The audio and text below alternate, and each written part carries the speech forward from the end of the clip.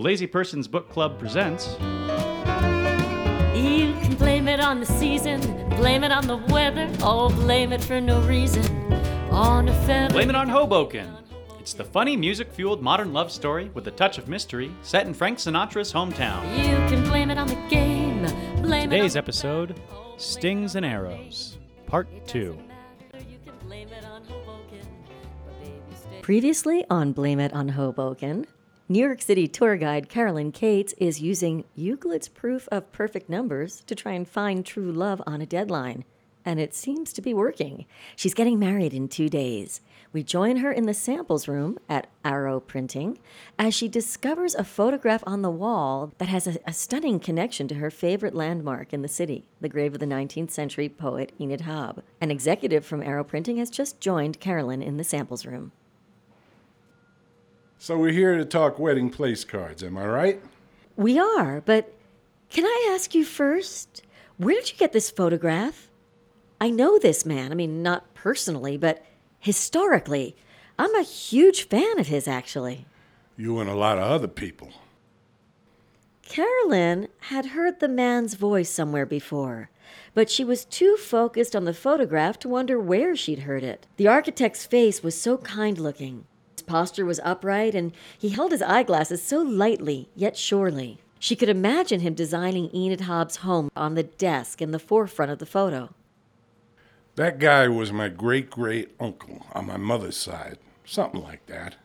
But if you ask me, he's one of history's all-time losers. Guy thinks he loves this dame, so far so good. Then she dies at a very young age, which is sad, I agree. But does my illustrious ancestor pick himself up and start all over again? No, sir. He mopes and he pines and he mopes until the grim reaper says, "All right already," and puts the guy's lovelorn keister in a plain pine box. End of story, some people say. But what do you want to bet that when the clock hits 0, Mr. Mopey thinks, maybe I should have had a little more fun while I had the chance to. By then, of course, it's lights out time. Game over. Like I said, a loser. But this picture doesn't say that at all. There's nothing brave about being lonely, and there's nothing smart about living alone. Life is like Noah's Ark. Everything should come in twos. Now, I grant you, the old man here lived in different times. He didn't have a Noah to fix him up. But I think he could have benefited from some online dating, or a dirty movie maybe. You feel down, you watch one of these, and well, I'll end that comment there. I'm in mixed company. My point is, young lady, they say my uncle was some kind of romantic hero. But if you ask me, all he needed was a helping hand. And boom, he would have been back in the saddle romantically. Bye-bye, dead poet lady. Hello, Lark. That's a pretty harsh interpretation of the story, don't you think? What about the symbol of the arrows and the heart that the architect and the poet Enid Hobb, his bride-to-be, created to symbolize their love? It's beautiful, and it's made hundreds of people happy. What about the poem that Enid wrote for your uncle? And what about the song? A song? I don't know what you're referring to. Come on. You know Arrow of Love. It was inspired by the poem that Enid Hobb wrote for your uncle. It's the biggest song of the year. The radio's been playing it. DJs play it in clubs. My dry cleaner plays it. It's impossible to miss. Yeah, well, we don't keep a radio here, and my wife takes in my dry cleaning. Maybe I've heard that song somewhere, but let me tell you something. Arrow of Love is overrated. Suddenly, Caroline knew where she'd heard that voice. As it happens, once upon a time, not too long ago, our little club had a collection of original Sinatra vinyl recordings. Used to have. Had. Until someone took them. A very knowledgeable someone who knew the good stuff and how to get it. To this day, the identity of that villain has remained a mystery. Then what do you know? Last night, out of the blue, our missing box of recordings reappears. Nothing damaged with one exception. A record with a missing piece, which we assume will be missing forever. But now, thanks to you, our collection is complete once more. Is it in perfect condition? No, but that's okay. Perfection is overrated.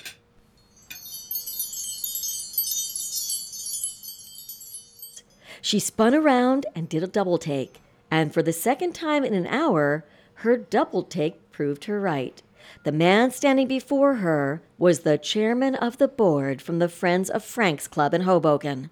Tom Ross. Caroline Cates. I've met you before, haven't I? Give me a second. I never forget a face. Oh, no. You're that crazy broad, the one who jumped on our stage. I'm sorry about what happened at your club. Sorry doesn't cut it, young lady. You young people today, you think the world is all about you. You've got no respect for tradition, no thought for your elders. Yeah, but now I guess it's safe to say you found your missing friend, because here you are, getting married in a New York minute. Congratulations to you both. I hope you'll be very happy. Look, I know what I did was wrong, but it was the only thing I could do. I still haven't found my friend, and I really need to find him before my wedding. And I think you'll be glad when I do.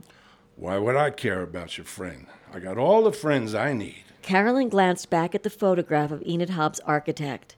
He looked calm and kind, with confidence to spare, so she borrowed some. You should care about my friend because indifference is overrated. You and your ex-wife had 3 children, am I right? Which ex-wife do you mean? I got a few. I'm talking about Maureen. You know Maureen? We've met. The 2 of you had a daughter and 2 sons, am I right? But you haven't seen the younger son in a very long time. The chairman of the board's bravado gave way at those words. The lines around his mouth went slack. His expression was pained. Look, I don't know who you are, and I don't know what you think you're doing. But you can't help me. If you have real business to conduct here, I'll take your money.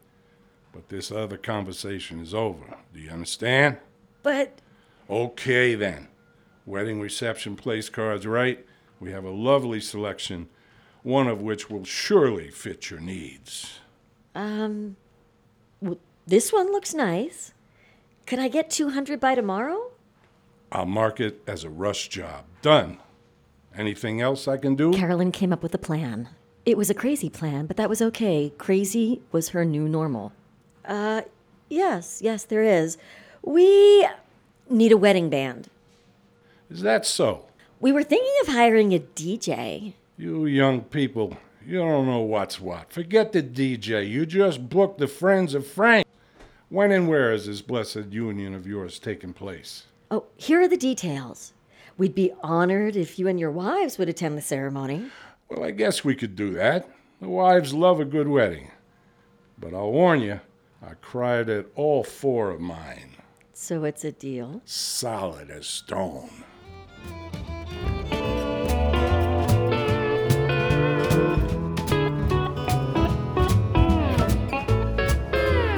Conclude this episode of Sharon Glassman's Novel with Songs, Blame It on Hoboken, available at SharonGlassmanLive.com.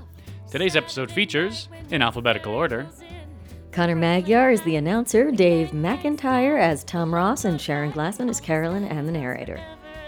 The songs of Blame It on Hoboken are written by Sharon Glassman and produced by Eric Tureen. Join us next week, same time, same location, for another music-filled episode of Blame It on Hoboken. Blame It on Hoboken comes to you from Studio To Be or Not To Be in Longmont, Colorado, and is syndicated on the Longmont Compass. Write our names and flame with it. No 2 days the same on it. Stake a claim for fame on it. Blame it on Hoboken. But baby, stay with me.